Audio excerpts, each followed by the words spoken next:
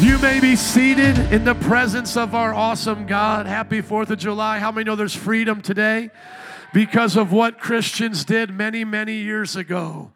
So thank a Christian for freedom today in America, right? It was the Christian worldview that brought about the freedom today that Americans experience. Just look at your neighbor and say thank you for what your ancestors did. Amen. And it doesn't matter if, like me, your ancestors came a long time later, because your ancestors that I'm talking about are Christian. How many believe your people are God's people? Amen. Your people are God's people. Let's open up our Bibles to 1 Timothy chapter 1, verse 18. Let's turn on these lights as well, my brother. Isn't it so good to have the Riascos with us today? Let's give it up for them. Amen. As well as our missionary friends right here, Gene and Tisa. Let's give it up for them and their family. Amen. We support them. Your mission dollars are at work. They're still praying for the door to open up to the Philippines. And those who know what's going on in the Philippines, we saw that the president became like a dictator, didn't he, during the time of COVID? That's what I was told by Pastor Ray Lierna, who's a pastor that's there. He said the president made the lockdown so strict, and yet he said that if the news reports anything other than the government's news, they'll be arrested. Have you heard any of those things, sister? I'm looking at you to represent the Filipinos. Is there any other Filipinos here? So I'm just looking to my sister. And if you haven't heard it, that's what we were told. Is that not true, my sisters? That's what you're being told by the mission organization as well? And we talked to my friend that's, he's a Filipino-born, but came to America, worked for, what was the church he worked for, Pastor Humberto? Pastor Ray, where did he go? No, not Chicago. What was it called? Faith Tabernacle. Thank you, sir. Yes, Faith Tabernacle, Pastor Ray. So anyways, he's our friend, and we need to pray for him as well. He's Filipino native, came to America, pastored in Chicago, now is back in the Philippines, and he has told us about that. So let's just stop and pray for the Philippines. Let's do that. Amen. Father, we lift up the Philippines to you right now. We love the Philippines, God. We pray for you to bless them, to encourage them during this time of the COVID outbreak. We also ask you to guard their government from dictatorship or unlawful activity. We ask you to protect the Christians and the churches who are being threatened during this time. And Lord, we also pray for Pastor Ray, who is a bishop over many churches there, working with children as well at the schools. We pray for you to continue to bless him and heal his body as he's dealing with sickness. And then, Lord, we pray for Gene and Tisa as they are believing to go there to start working with the children and to help care for them, that you will open up the doors for them and for the gospel. In Jesus' name. And everybody said, amen. Don't we love the Philippines? The Philippines. That's how they say it, right? Philippines. No, she's not laughing, so I get no love. I'm a little embarrassed right now. I'm a little embarrassed. I wish I had Tony, my big Filipino brother. He lets me tease every now and then. That's their accent. But I love the Philippines. So let's go here. 1 Timothy chapter 1, verse 18. Somebody say, hold on. Say, hold on to faith. Amen. 1 Timothy chapter 1, verse 18. Timothy, my son, I am giving you this command in keeping with the prophecies once made about you, so that by recalling them you may fight the battle well. How many know we're in a fight? Come on, you believe that? We're in a fight. Right now, we're fighting against the enemies of darkness, and they use people. So your neighbor, your person that you may go to work with, may be using their worldview to fight against you. But listen, it's not them. We got to have compassion for them. As I was looking at my brother's Facebook post, and I would encourage anybody who wants to pray for the lost and have a heart for the lost to go to Nini's Deli on Facebook and look at what he's suffering right now. Matter of fact, brother, go and put this up here. I want people to see this. Is it okay if I share this, brother, so we can pray for you? Because as I see the battle, I have to have the spiritual eyes, because in the natural it makes me angry as a person. But we have to fight our battle not against people, but against spiritual forces. And I love using Nini's as an example, because let us not get too comfortable where we're at right now, but let us be ready, because they may be coming for you next. They may be coming for your job next. They may be coming for your family. So for those of you who might not understand or need to be caught up here, we have a brother and his family, that's his mother right here, that started a business many years ago in the community. Like, is it considered Wicker Park? West Town, right outside of the downtown area, and has always been there, was there before the white liberals were there, right? It was not necessarily a good neighborhood when your family first came. Bought up land and property and started as a bodega, like a neighborhood store, and then it turned, I'm just going to keep looking at you now for all the info. Mama's here, got to get my P's and Q's, right? And they turned it into a cafe or a deli and really let Juan take it over, their son, and it began to grow, and it became popular, and young adults and a lot of the community loved it. But what happened during the Black Lives Matter movement is they went to their local businesses, people who were in Black Lives Matter, they went to their local businesses to see if they shared a black square. And this was supposed to show that you were down with BLM. And so when they went to Nini's and they didn't see a black square there, they began to harass him. And then he clearly made his post. He said, listen, I am totally standing for justice. The police of George Floyd, they're wrong. They need to be tried. He said, I believe all lives matter. Everyone should be treated equally. But that wasn't good enough. And so they were very rude and racist towards him and his family to the point of protesting it. And all of that was something they would have been okay with as a family. But then when it went to the next level, they started making death threats, burning down the building, that they were going to do harmful things. And so that's why the Riascos moved to Dallas and shut down the restaurant for a season. And now there's a Dallas church. Can we hear an amen for what God is doing there? Amen. So let's make this much, much larger, please. And then what happened is that over time, God put it into the family's heart to restart it. And go to his testimony post, please. It should be the pinned one. Is it the pinned one? Thank you. And so as they wanted to reopen it, the Nini's Deli pin post, my brother. Can you go help him back there, my brother? Thank you. Appreciate it. Just want everyone to see this so they can be in prayer. This is a serious thing. This is a big deal. Imagine this being your family. Imagine this being your business, right? And so they say, we want to reopen it. And now I want everyone to see this. Somebody say, fight the good fight. Okay, we just read that. Swipe back over to the scripture, please, just so everybody can see it. Everybody needs to put this into context. Timothy, my son, I am giving you this command. Is it a suggestion? Is it a suggestion? What is it? It's a command in keeping with the prophecies once made about you, so that by recalling them you may what? Fight the battle well, holding on to faith and a good conscience, which some have rejected and so have suffered shipwreck with regard to their faith. Among them are Hymenaeus and Alexander, whom I've handed over to Satan to be taught not to blaspheme. Somebody say, hold on to faith. Come on, somebody say, fight the good fight. Okay, now going back to that post, please, and you can, in just a little bit, you can put that next to that other screen. Look at this. My brother got a word from the Lord to basically say, from this point on, we are not going to engage the fool in their folly. He's not going to go out there preaching to the protesters. He's going to let them expose themselves for what they are. But he's going to show now, because one of the things that they felt was that his business was not clear at the beginning of who he was or who his family was. So that was a lot of the anger they had towards him, was betrayal. You betrayed us. And the thing that they really felt betrayed over wasn't racism. And I want every African American, come on, I want every person to listen to me right here. Every Nubian king and queen, listen to me. BLM got tossed aside within no time, and the white lesbian homosexual liberals took it over, because the offense they then had towards Juan had zero to do with BLM anymore. It had to do with that part of his story was, I was a homosexual, but Jesus Christ set me free. And as you will now see under here, all the hate, 99% of the hate has zero to do with African American causes and everything to do with homosexuality. So I just want everyone to get woke with this, especially in the black community. If you want to fight for justice and do these things, we stand with you. But do not let the gays and lesbians take over your cause. Slap their little hands and say, you don't get this in Jesus' name.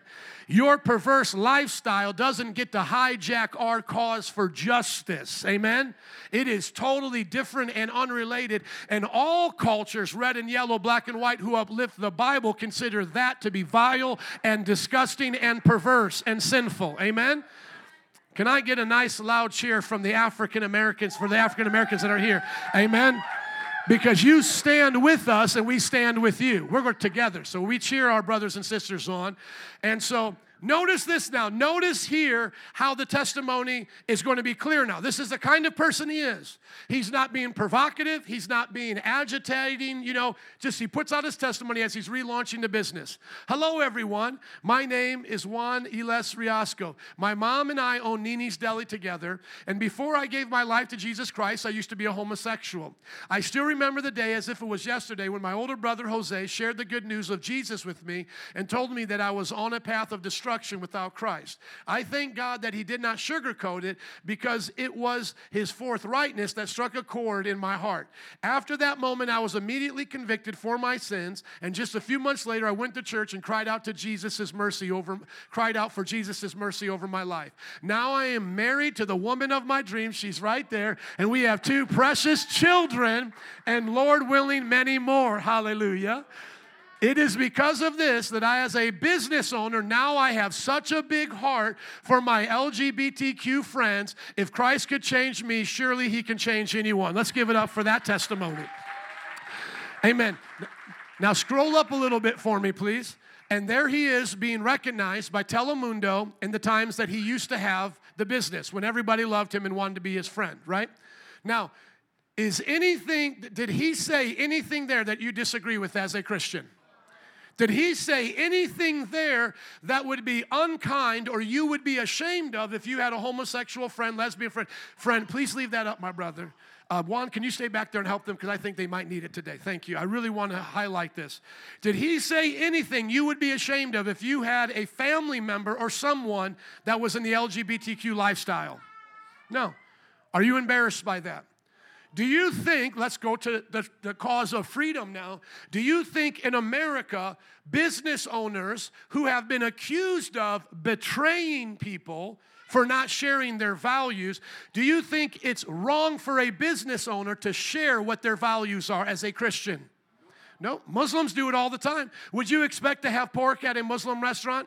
No. Why? Because they're Muslim. That's part of their religion. Would you expect to have meat at a vegan restaurant? No, that's part of their religion. Would you go to a meditation clinic and expect to play rock and roll there, School of Rock?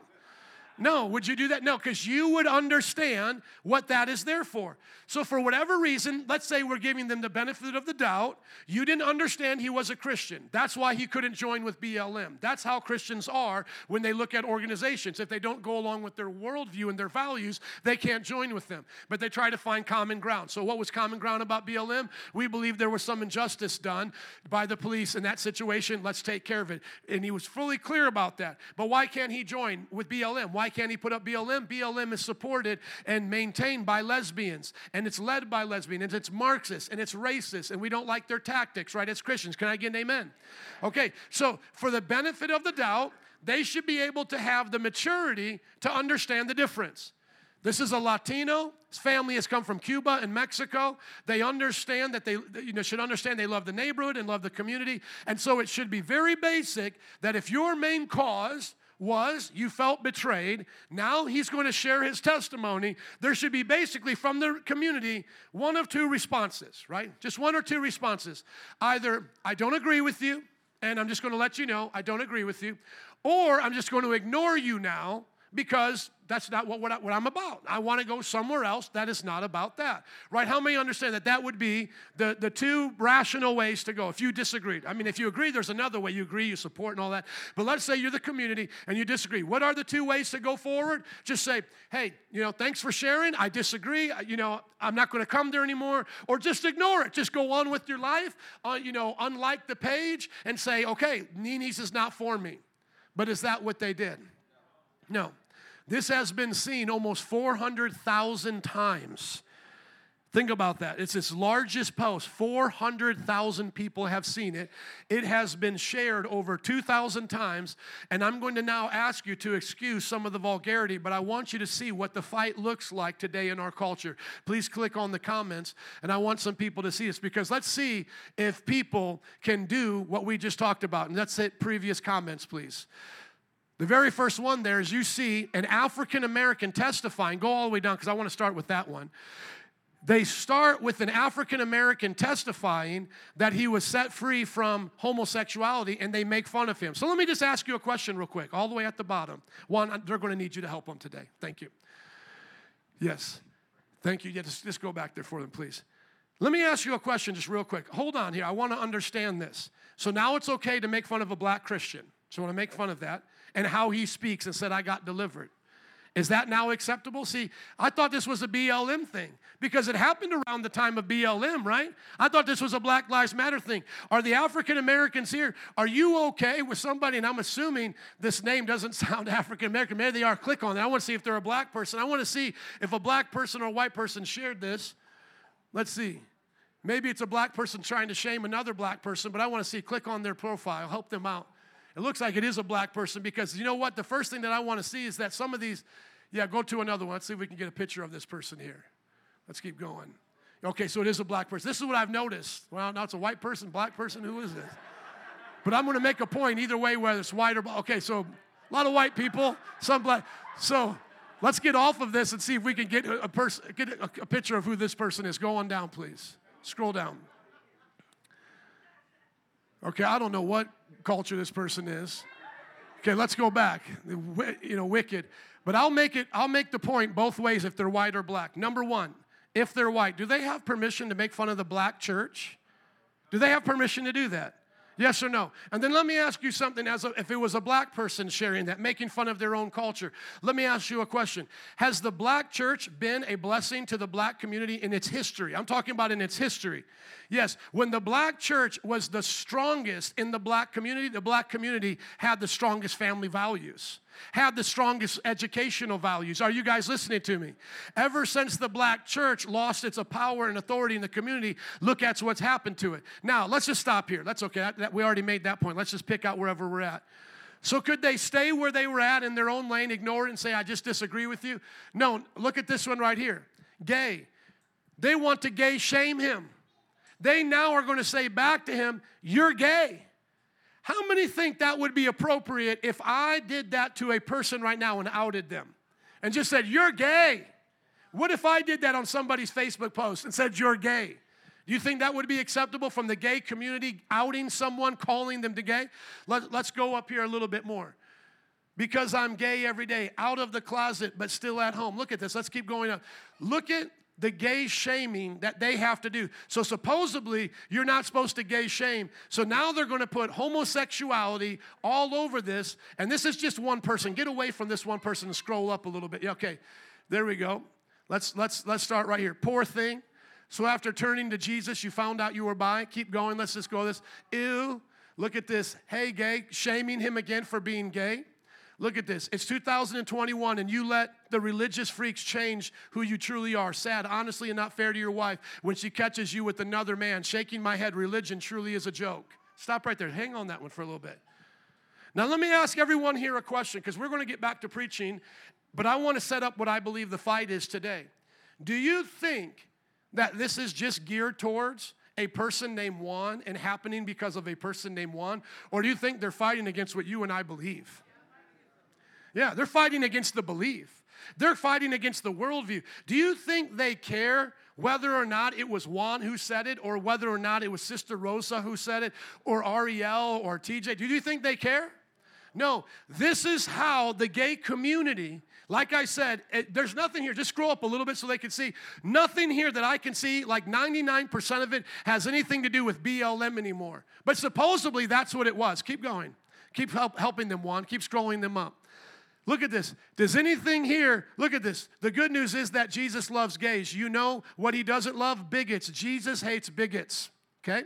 This is it. Gay, gay, gay. All this gay shaming is supposedly what they are supposed to be using, what, to attract him back to homosexuality? Stop right here.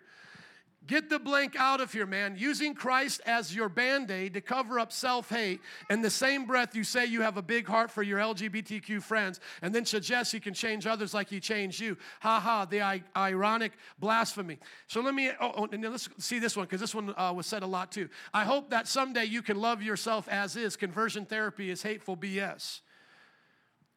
Do you think there is any person that could stand before them right now? Everybody think of this mob gathering together on this Facebook feed. Do you think there's any person that could talk to them the truth of Christianity that they wouldn't shame? No, because what did he say in his post that was offensive? What did he say in his post that was aggressive? What did he say other than, I am a Christian, this is what God did in me, and I believe he can do it in others, and that's what I'm praying for. You see, this is the world that we're living in. Thank you, my brothers. Let's give it up for the 4 brothers in the back that helped me today. Thank you. Let's go back to the scripture. Let's go back to the scripture, please. You've got to hold on to faith in this culture, because they're not changing what they believe right now unless the Lord changes their heart. And if you think in this culture you're going to be able to hold on to faith and not have a battle on your hands, you don't even understand the scripture, let alone what's happening in the real world. But I'm thankful that the scripture speaks to the real world. Can you highlight, please, fight the battle well? You need to learn to fight the battle well. You have to. There's a way to fight it, and there's a way not to fight it. You have to learn how to fight the battle well. Fight in such a way that you know who your enemy is. Let's go to Ephesians chapter 6 with that passage still there, please. Ephesians chapter 6. Number 1, you need to know who your enemy is. Number 1, the enemy is the devil, who has been lying from the very beginning. Go on down to the spiritual warfare passage. Thank you. Chapter 6, verse 10. Finally, be strong in the Lord and in his might, his mighty power. Put on the full armor of God so that you can take your stand against the devil's schemes. For our struggle is not against flesh and blood, but against the rulers, against the authorities, against the powers of this dark world, and against the spiritual forces of evil in the heavenly realms. How many know that's where our battle comes from? And so we have to understand that's where it's at. That's where we're going to be fighting. But go back now, please, to that passage right there where he said, hold on. You see, what you have to do is understand that as you're fighting the devil, you have to hold on to faith. Highlight that for me, please. Hold on to faith and a good conscience. Because you know what people are going to try to get you to do? They're going to try to get you to let go of faith. They're going to try to get you to let go of a good conscience. You see, he is seared in his conscience if he goes back to homosexuality. Why are they okay with homosexuality? Because they want a conscience that is seared. They don't want a good conscience. How many know that if you keep doing something against your conscience doesn't work the same like it used to? How many have ever repeated a sin enough in your past where you knew that if I keep doing this, my conscience doesn't care anymore? That's why when you talk to sinners now and you ask them, what are you doing with your conscience about these issues? And then they say, well, I feel no guilt, no shame. You have just met a person that has had a hard heart. When they say that back to you, that's not actually an affirmation that God approves of what they do. That's actually an affirmation that God has handed them over to their conscience, to a seared conscience. And if it's not by God's mercy to open up that heart again, to hear the truth of God again, they will die in a hard state. They will not recognize the truth of God anymore. Did you know that conviction is a blessing from the Lord? It's actually a blessing to be convicted. You ought to thank God that you get convicted of your sin. You should never take for granted when you're still getting convicted, because conviction is a way that you fight the battle. A conviction keeps you in the fight of victory and keeps you from that place of defeat. Now notice that then Paul names people who have shipwrecked their faith. He names them Hymenaeus and Alexander. Please highlight that. We read some names in second service. And by the way, both services are different now. And sometimes I know you guys go to different services. But check on the other ones that you're not here, because there's a lot of good stuff going on. But for those who were here in the last week's second service, you know that I ended that message with Romans chapter 16, naming off all of these faithful followers of Jesus Christ. But here's another list. Here's some more names, but they're not the faithful ones. They're the ones who turn their back. They're the ones who shipwreck their faith. And he names them Hymenaeus and Alexander. They shipwrecked their faith. And what has he done, Paul as the apostle? Whom I've handed over to who? Satan. Do you know that it's sometimes our job as Christians to allow people to reap the destruction of their flesh? To allow them to suffer the penalty of their sin. That's why the Bible says that if your house, a member in your house doesn't serve the Lord, then it's good to put them out of your house, because you ought not to be guilty of affirming that sin. And one of the best things my parents ever did for me was kick me out when I was living for the devil, so that they would not give me a safe place to sin while they were in that home. That was a blessing for them to do that. And Paul even said this. He says, I'm putting these people out of the church. I've handed them over to Satan. That's a phrase that is used of disfellowship in 1 Corinthians chapter 5. And I'm teaching them not to blaspheme. Why do you think he wants to teach them not to blaspheme? Because he wants them to see that they've been abusing the name of Christ, and there's a penalty with that. How do you blaspheme Jesus as a supposed Christian? By saying a Jesus exists that really doesn't exist, or putting things on Jesus that is not true. Have you ever heard somebody say, well, my Jesus would never judge that, my Jesus would never do that? Have you ever heard somebody say that? Or even on some of these posts, the people will say, baby, Jesus don't even own you, and they'll put out posts like that. You know what they're doing? They're blaspheming Jesus. They are attributing to Jesus their words, these attributes. They're attributing that to Jesus that does not glorify him. It is not to his good. It is to try to shame the real Jesus, to discredit the real Jesus. And so today I want to ask you, do you want to hold on to faith, or do you want to shipwreck it and be taught not to blaspheme? Because either way, you're going to learn a lesson. In Christianity, we're either going to learn how to fight well, or we're going to learn how to be handed over to Satan. How many want to learn how to fight well? Amen. Go with me to Hebrews chapter 11. Hebrews chapter 11, verse 6 is the hall of faith. How many are encouraged by the hall of faith? Watching and learning from these people of the past that if they can do it, we can do it. How did they accomplish all these great things? They did it by grace through faith. Somebody say, by grace through faith. Amen. Look at it, verse 6, chapter 11 says, without faith, it's impossible to please God, because anyone who comes to him must believe that he what? Exists, and that he does what? Rewards those who earnestly seek him.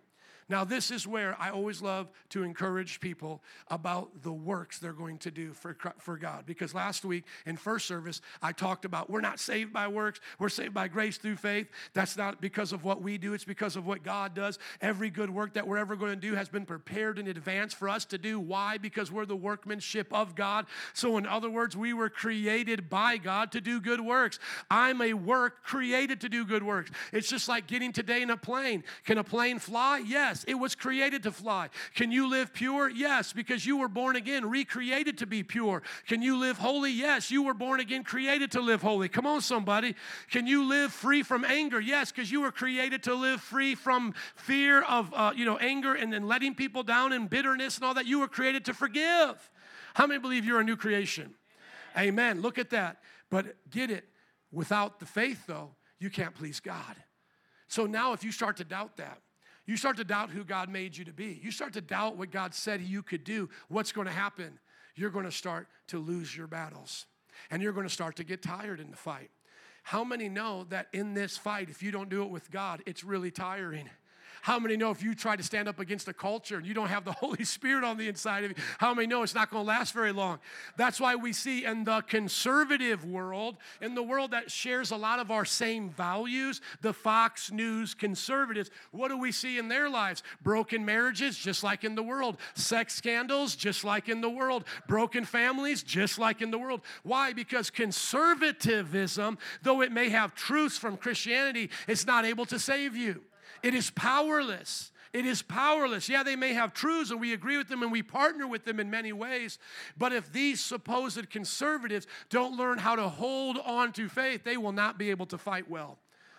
And so when you look at this, it's impossible to please God without faith. And what is faith? Faith is trusting God. Go to chapter 11, verse 1, just right up above there.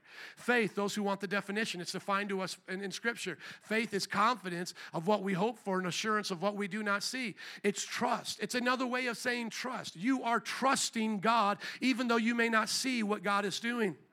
God is working on our behalf even when we don't see it. You go through the stories of the Bible. God was doing something great even in the midst of their tests. So from tests come testimonies. But oftentimes we don't want to go through the test, but we want God to bless our mess. And that's a problem, because if you don't allow God to bring you through the test, then you have a mess and God is not going to bless your mess. But if we learn to fight well by faith, holding on to faith, then what's going to happen? Then God will keep on blessing while the devil keeps on messing. Because if you're looking for a walk in the park before you start serving God, that doesn't exist, not on this planet. You will go through trials. You will go through hardships. But while the devil's messing, God is what? Blessing. And I know these are a lot of corny one-liners to some of you, but I'll tell you what, you get them down deep in your heart. They'll change your stinking thinking. They will turn your frown upside down. These are good one-liners, are they not? They'll put a pep in your step. They'll remind you you're above and not beneath. You're the head and not the tail. You're the first and not the last. Because listen, the test is there for a testimony, not to make a mess. If my brother during that time of the test did not have faith, that could have became a mess. First mess that could have came is him knocking somebody upside their head, right? That could have been the first mess that happens. He just fights back. Look, I'm going to show you what I really think about you. But you know what? He endured their hardships, didn't he? And that became a testimony that even when they mocked and ridiculed him, he didn't hate back. He gave them love. He gave them kindness. And now look at your life. What tests are you going through? Let's make it personal. What are things in your life that the enemy is coming against? Because generally, as a rule of thumb, where the enemy is resisting you the most is where God is wanting to bless you the most. You see, the enemy knows where God wants to bless you and to prosper you. And so where the enemy sees the hand of God, he wants to put that resistance. I mean, just think about it. If you were trying to sabotage somebody, would you come at the place that is meaningless, unimportant in their life? Or would you come at the most important part of their life? Would you come at the most important thing that they do? And that's what Satan does. So let's say you're here today and you're single and you know at one point you're going to get married and that it's your goal to at one point have family and to have children, all of that. Where do you think the devil's going to attack you right now as a single person? In your sexuality. He wants to have you do it another way. He wants you to ruin your testimony. And not that we should ever consider children outside of wedlock a curse, because all children are always a blessing. But he wants to make children a burden. He wants to make children a hardship for you because you haven't done it right outside of marriage. And yes, it can even lead to abortion and those things. But if you stay true to God's calling and you stay true to your sexuality, then you will accomplish your purpose. So oftentimes all we have to do is look at where we're being attacked the most and then see that's where God is wanting to bless the most. Where are the ways that we are as a church are always attacked? We're attacked about our street ministry. We're attacked about us going out and preaching the gospel. Well, where do you think the devil hates us the most? Us going out and preaching the gospel. Don't you think the devil would love for a church like us just to stay within these four walls? Because isn't that what everybody else is doing? I mean, right now, if I said to you, seriously, if I said to you, I will, and I've done this before, by the way, on Facebook. I've done it before with people online to challenge them. I said, I will give you $100 if you can name 10 churches that regularly go out to the streets. And I kept that $100. Because I'm telling you, if I asked you right now, I'm serious, if I said, name to me 10 churches in Chicago, you know if right now we can go to their website or their Facebook page and see evangelism is a regular thing this church does. I'm not talking about their 4th of July picnic. I'm not talking about their prayer meeting. I'm not talking about their worship conference. I'm saying show me 10 churches that say we go out there and we preach consistently. It's hard to find, isn't it?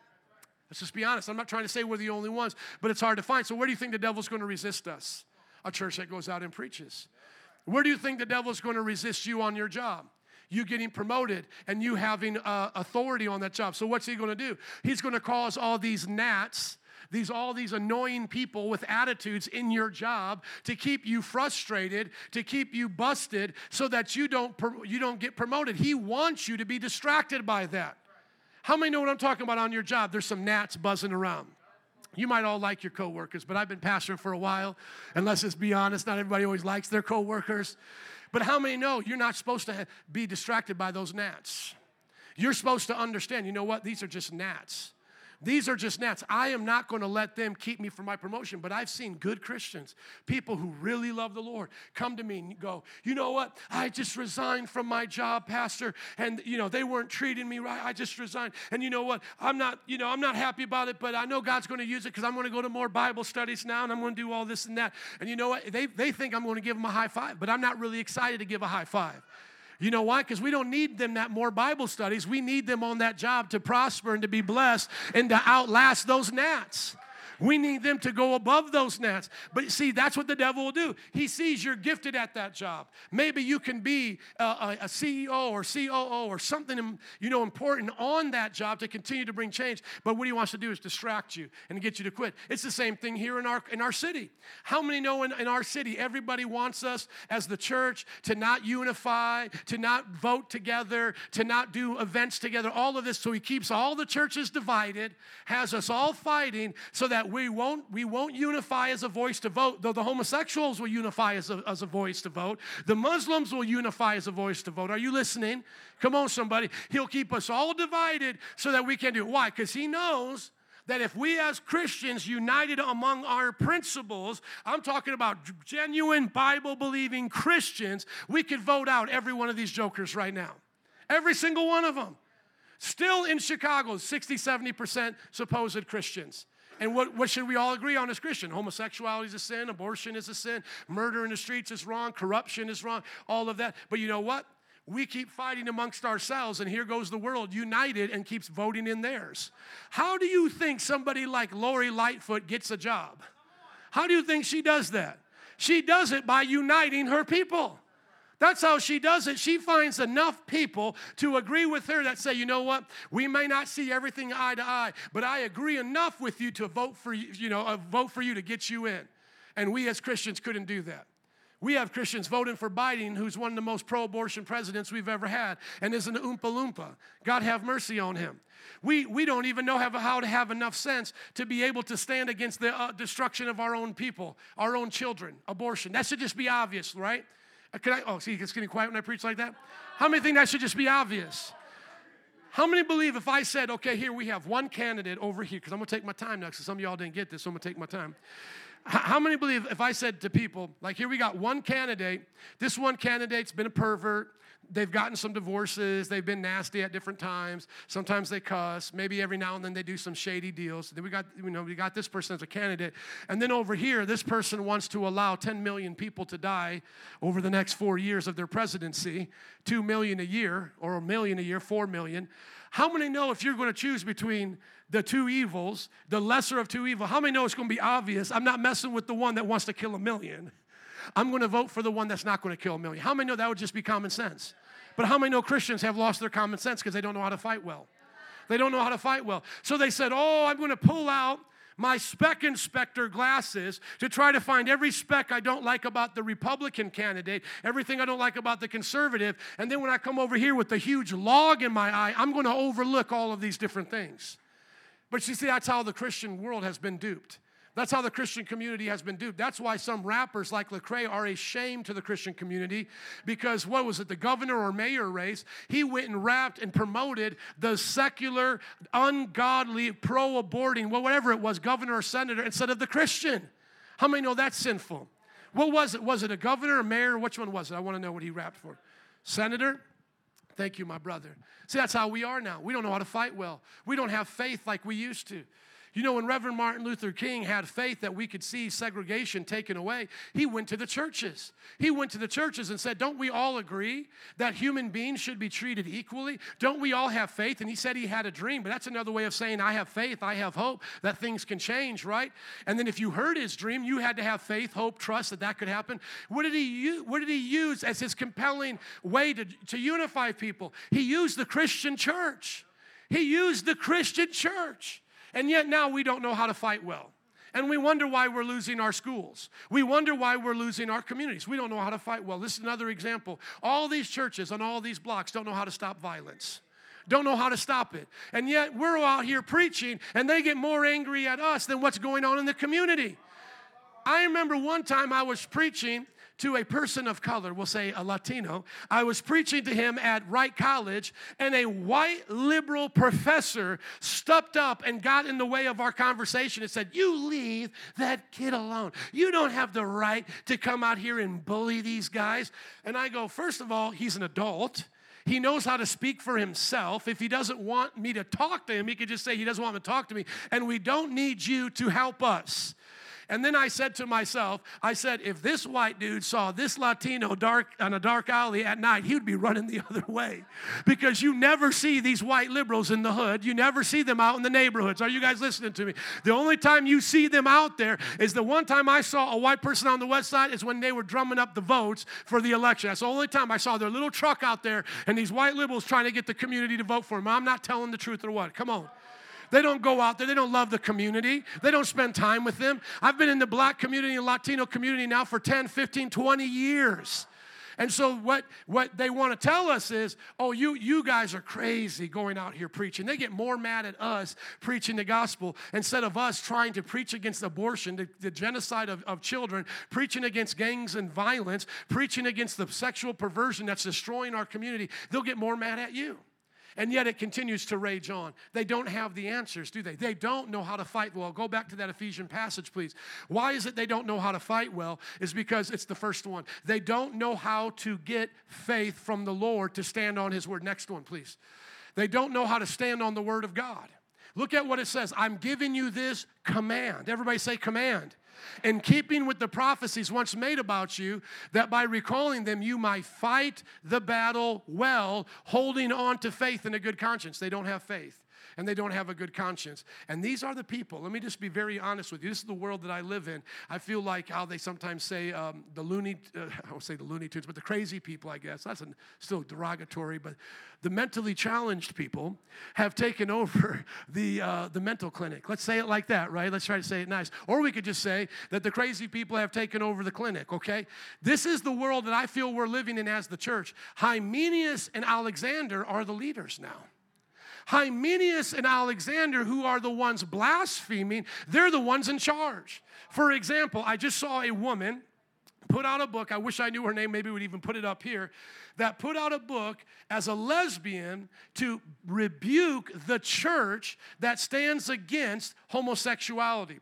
As a lesbian church kid, she has now wrote a book to shame churches, to embarrass them, to call them out, for them to feel as bullies if they believe that people who are LGBTQ need to repent and change. Her whole book is based on this, and I'm so tempted to want to challenge her to a debate because I would love to hear her deal with Scripture because she says she's a Christian. That's my point in saying this. She says that she's still a Christian that preaches and teaches.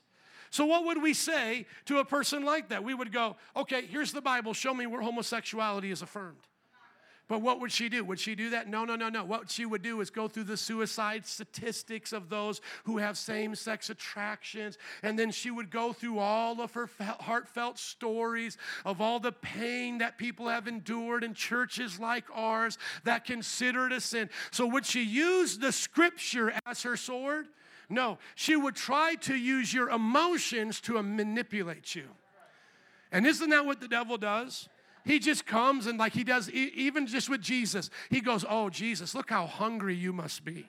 Look at all the things you could do with these rocks. I bet you could just turn them all into bread because you're so hungry, aren't you, Jesus? You see how the devil always just wants you to think about your flesh and think about your desires and what's the most tempting at that time. And then what else did Jesus tempt, what did the devil tempt Jesus with? He came over to Jesus and he said, if you're the Son of God, why don't you do this?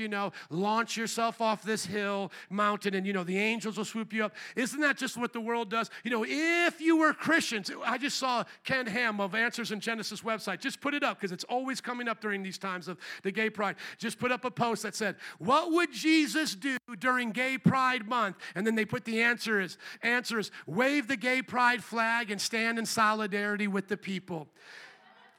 Because isn't that the Jesus that we all believe in? See, they would get you to question, the devil's getting you to question the Jesus identity, just like he got Jesus to question his identity. If you're the Son of God, jump off this cliff, show everybody the angels will swoop you up. And then what was the other temptation he gave there at the end? Here's a way, Jesus, because I know you've come here to inherit the nations. You've come here, Jesus, to inherit the world, to take away my authority, right? Here's the way, Jesus, to have it, but without the cross. Just bow down and worship me. Just bow down. And isn't that what the devil's saying? Hey, Joe, if you want to be a preacher that we all love, just bow down to our agenda.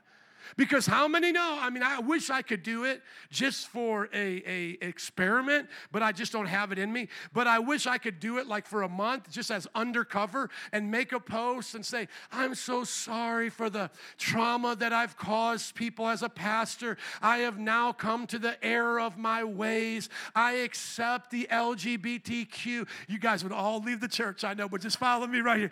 But I wish I could just do it because then guess what?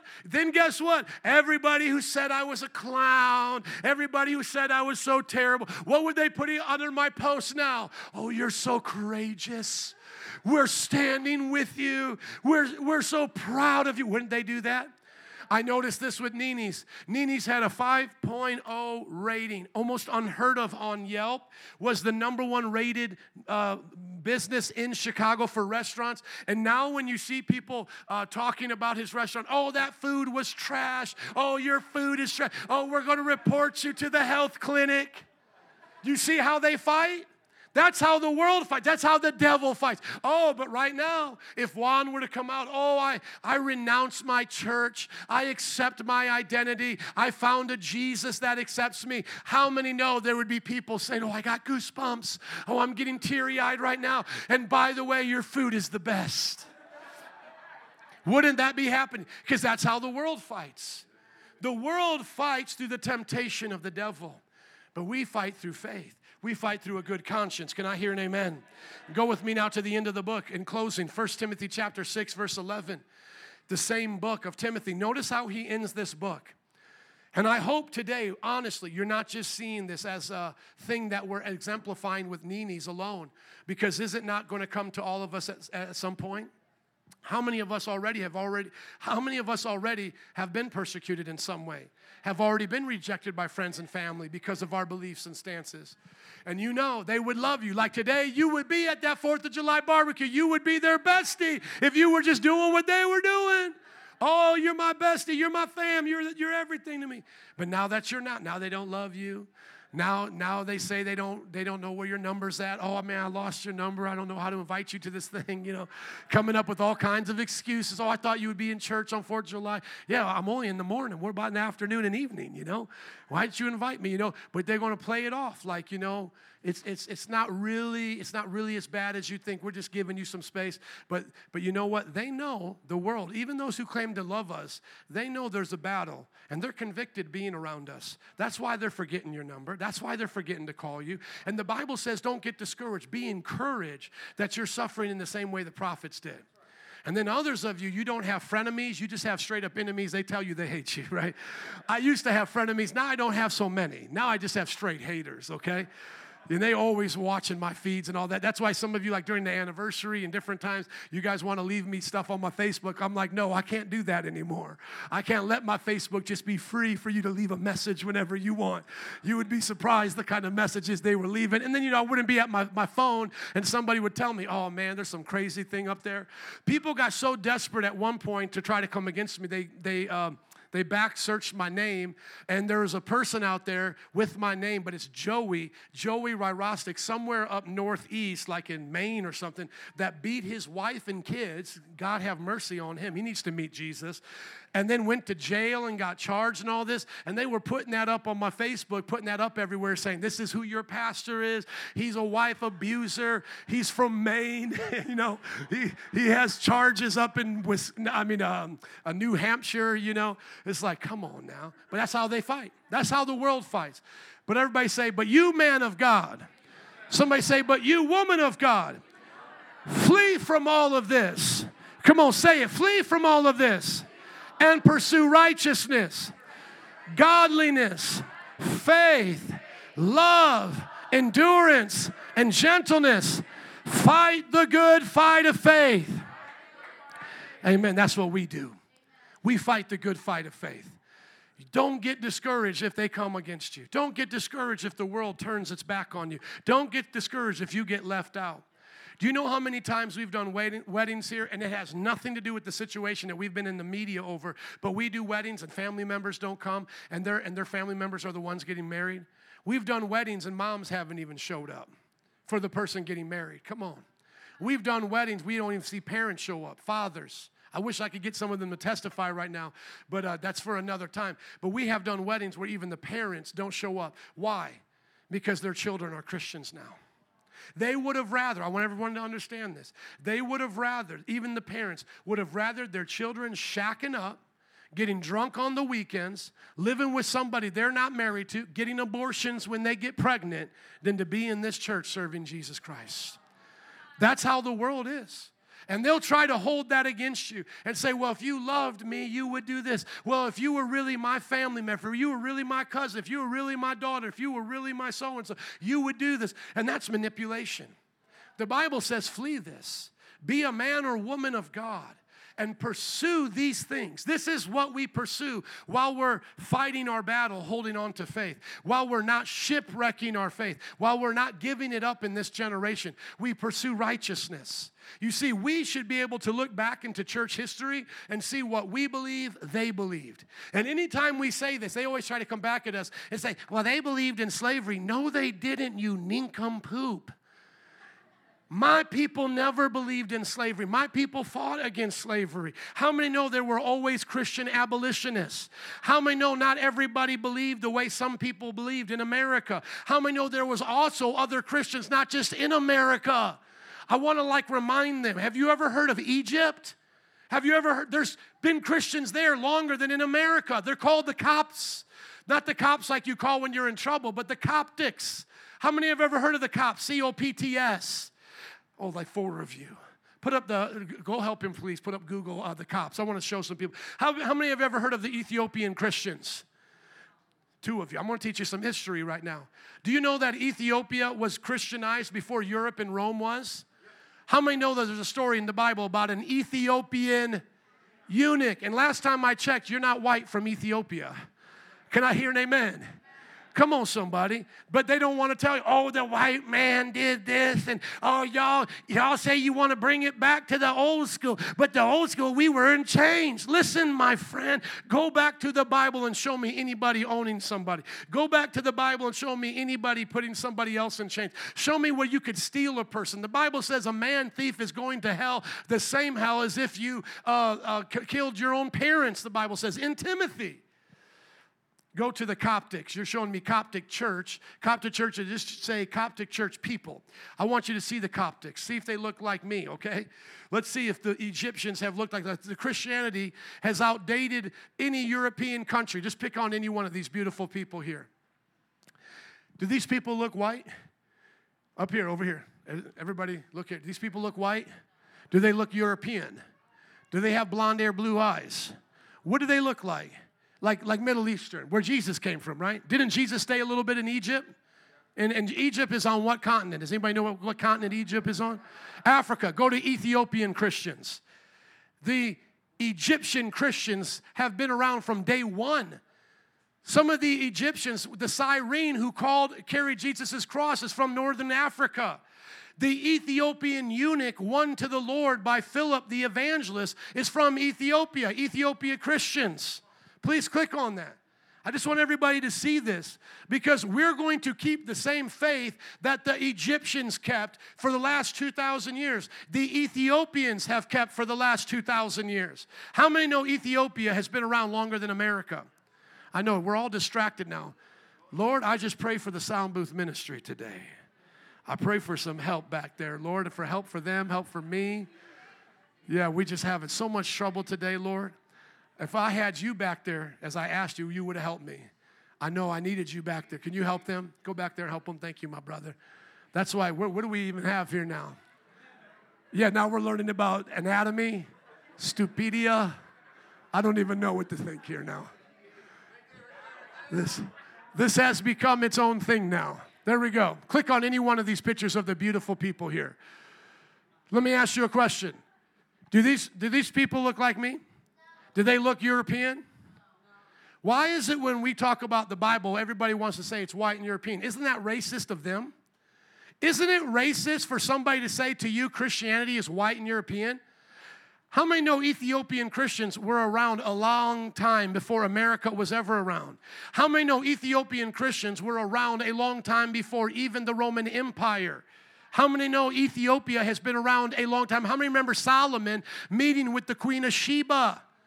Y'all getting quiet up in this church right now. Don't be Presbyterian on me now. Well, come on, I need a Pentecostal amen. The Ethiopian Jews supposedly is where Jeremiah put the tabernacle. The Ark of the Covenant. They go back so much farther than any of us that come from European or Latino cultures. Why is it when I point to the Bible, they now want to point to what white people did, 300, 400 years ago? Once again, going to hell. We all agree slave traders go to hell, right? But why is it they ignore these people? If you went and asked these Ethiopians right now, is homosexuality a sin? What do you think they're going to say? Of course. If you ask these Ethiopians right now, these Ethiopian Christians, if aborting your children is a sin, what do you think they're going to say? They're going to say, of course, and if you try it here, we're going to kill you. Like a mother tries to kill her own baby in Ethiopia, that's not going well for them. In certain African nations, it's illegal to be a homosexual. I'm not saying I agree with every way they're attributing to the things of the Bible, but I'm saying for you and I to be so duped by this culture to think that when we say righteousness and go back to the Bible, they're thinking about some white slave owner and want to shame you. I'm talking about Christians who have had the faith longer than our nation and nations all put together.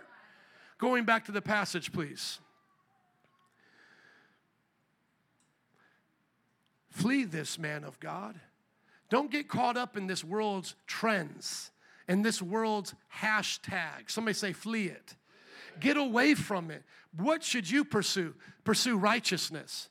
Have the Ethiopians been righteous for 2,000 years? Yes. Have the Coptics been righteous for 2,000 years? We got my Greek family here. Have the Greek Orthodox, do the Greek Orthodox think homosexuality is a sin?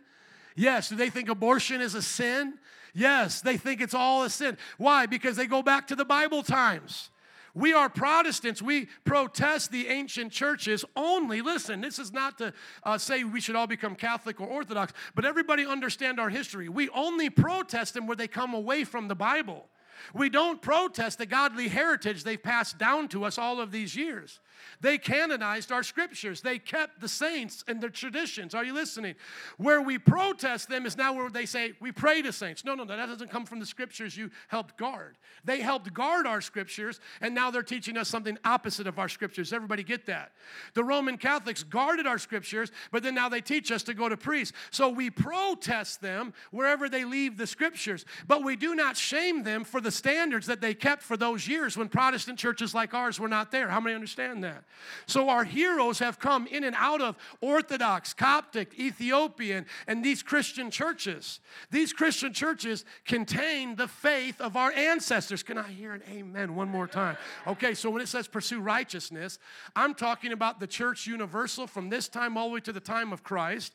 Have we always believed these things? Yes. Have we always believed racism is a sin? Have we always believed killing our children is a sin? Have we always believed that homosexuality and perversion is a sin? Have we always believed that thievery and corruption is a sin? Yes, pursue righteousness, pursue godliness, pursue faith, pursue love, pursue endurance, pursue gentleness, fight the good fight of faith, take hold of eternal life, to which you were called when you made the good confession in the presence of many witnesses. There are witnesses here today for this church and for every church that's ever come on this planet to the testimony of Jesus Christ. Jesus Christ gave his testimony before Pontius Pilate, and you can read through that. Jesus was faithful to give his witness, and he lived up to it. All those disciples are now witnessers in their writings to what Jesus stood for. Like they recorded the testimony, the witness of Jesus. They are now Jesus' witnesses to his testimony. Do you believe that? Now, are you going to keep the testimony? Vinny, would you come, please, in closing? Because I'm just going to say this one more time. This fight is real. And the world will try to get you to set down your faith. The world will try to get you to get away from the things of God and convince you that these things are not what the church has always believed, or that you can have a Christianity without Christ. Don't believe it. Stand your ground during this fight. Stand your ground. Hold on to faith. I want to encourage you, as we're waiting for Vinny to come, that in other generations, they didn't even have as many signs as we have now. We talked about that in the book of Revelation. The Bible says earthquakes would increase. We've seen the increase of earthquakes. The Bible says that many false Christs would arise. Remember, we were just talking about those ancient churches? There were very few false Christs during those times. In the last 50 years, more false Christs have come upon the planet. The Bible says that nation would rise up against nation. We're seeing more conflicts than we've ever seen before. The Bible has given us these signs, and our generation has seen more of these signs fulfilled than any other generation. And yet, think about this, in the generation that's seen the most signs fulfilled, we're the most blind. Bible says the wickedness would increase and the love of many would grow cold. We live in one of the most cold-hearted generations that's ever been on the planet, and yet we're not crying out for God. If just people 50 years ago would have saw what we're seeing daily on the news, they would be before these altars right now weeping and crying. They would be crying out going, what has happened to this nation? What has happened to the churches? There's murder, there's abortion, there's homosexuality, there's corruption, there's laziness, there's greed, and no one's going out to preach. They would be out here, they would be on their faces weeping. We have to understand that the people that we're warring against, they're going to hell. We don't want to send them there. That doesn't make me happy. That breaks my heart. They're broken. The world doesn't have this. Does the world have righteousness? Does the world have gentleness, godliness? Would you scroll up just a little bit for me, please? To the thing that I'm referencing, please. Do they have any of these things that we have? No. Do you know why they act out at us? It's because they're really acting out at God. They're taking out their hatred towards God at us. They hate us, in other words, because they hate God. And so our fight, everybody get this in closing today, our fight is for their souls. It's for their souls. We're wanting their souls to be saved. When we preach to them, we want their eyes to be opened. We want them to be able to see what's going on. When I became a Christian and my worldview began to change and my lifestyle began to change, I looked at myself different in the mirror. And you know what God told me one of those days that I was looking at myself in the mirror? Let me just back up. I want to tell you a little bit more of this story, please. And thank you for your patience today. Everybody's going to have fun anyways. You get tomorrow off, right? Just be patient with me here. So I was coming back from the mall, and I had just bought 2 new hoops. Remember, we were talking about, our previous lifestyles without Christ and what He's done. That's, I used to listen to Cypress Hill, and I wanted to get high and be like them and all of these things. And so I had these new hoops that I just got, these big silver hoops I was wearing, and I had my beanie cap over my eyes. And some of you have heard this story, but I'm going to tie it together here to what we're talking about. And I was pulling down the mirror in the car with my mom, and when I looked at that reflection, the Lord said, that's not who you are anymore. He said, that's not you. So I took off the beanie, I took off my earrings, and He said, I made you to be different. Now I want everyone to hear this. It was either that night or very soon afterward, I was sleeping. And when I got saved originally, I always tell the story, I got saved at my kitchen table, but I hardly ever remember and talk about what happened at my living room couch. So when I tell the full story, I got saved with my mother at the living room table, but I got delivered at the couch with my dad. Because when my dad got home, he said, I want to pray again. I feel the Holy Spirit here right now. Listen to me, y'all. It's a real fight. And when he put his hands on me, he felt something on the inside of him say, start rebuking the enemy, start rebuking the devil. So I believe I got delivered. Spirits left me. I felt some power struggles going on, and then a freedom come over me. It was amazing. And so like I said, I'm living my Christian life. I'm looking at myself in the mirror. God said, that's not you. Take it out. I go to bed. I go to sleep. One of those nights, very, very close to that time, and one of the things that I would always do when I would get high and I would get close to losing my mind, because I did a lot of bad and hard drugs, and they would get really difficult at times to keep your mind. And I did really go crazy at different times. But sometimes to try to get myself back, I would go to the mirror and I would look at myself in the mirror.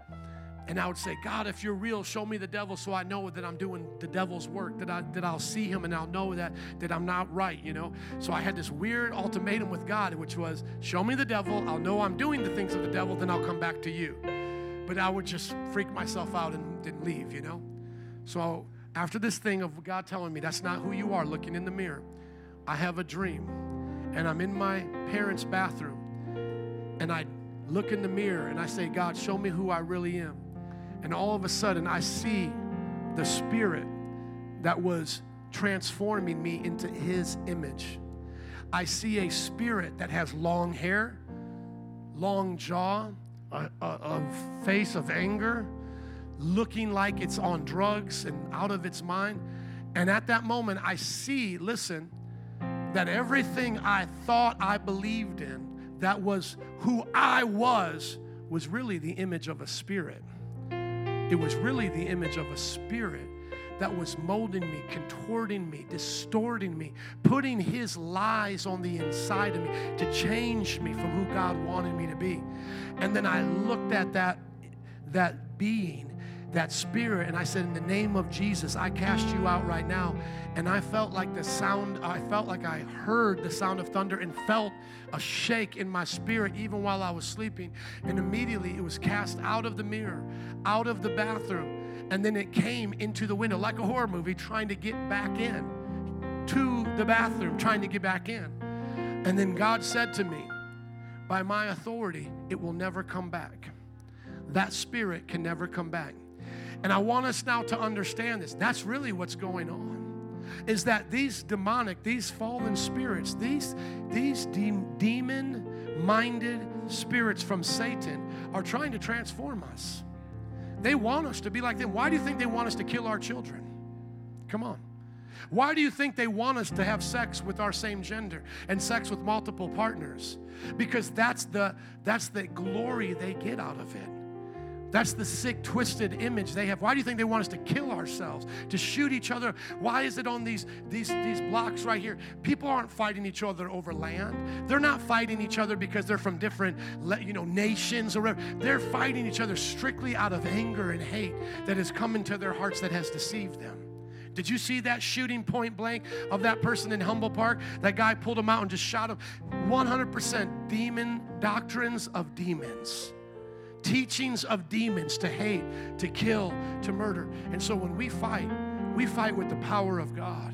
We need to cast out those spirits. We need to love them, even though they may be distorted right now, even though they may not look like how God wants them to look. They may not be acting that way. We need to see past that and see the image of God in them and to see what God has for them. Amen? Can you stand up with me? Somebody say, I'm going to fight the good fight. Amen. Band and altar workers, would you come? Thank you for your patience, saints.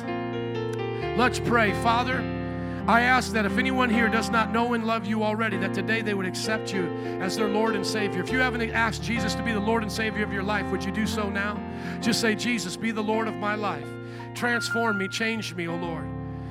Right now, and if you're already a Christian right now, would you start to fight the good fight in prayer? Start to fight the good fight in prayer. Start to pray for your community. Start to pray for this neighborhood. Start to pray for your family, lost loved ones. I have a brother and a sister who still do not serve Jesus.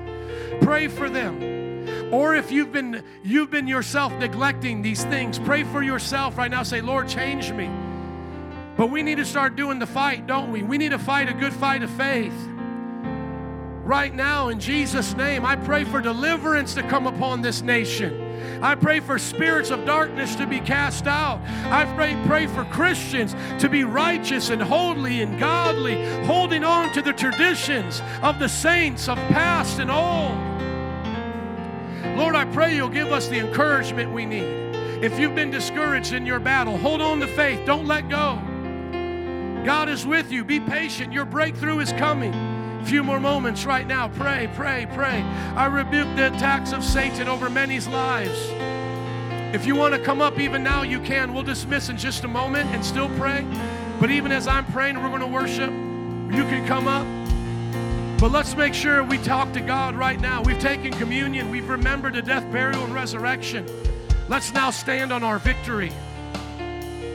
Jesus, Jesus, victory. We're going to hold on to faith. We're not going to let this world bring us down. We're not going to turn to anger and to violence. We're not going to turn to perversion. Come on, somebody. The Bible says the kingdom of heaven suffers violence, but the violent take it by force. We invade the enemy's kingdom. We take it back right now. We take back our children in the name of Jesus. Lord, watch over our children. We take back our elementary schools, our high schools, our colleges in Jesus' name. We won't allow the darkness to overcome us. The light will overcome the darkness. Come on, somebody believe it today. The light shall overcome the darkness. The light shall overcome the darkness. If you've been battling with evil spirits, come on up even right now. We'll pray for you to get deliverance. Some of you might have needed to hear that story today because maybe you're being attacked. The Bible says we will cast out demons in Jesus' name. You don't need to be afraid of them. They're afraid of the name of Jesus.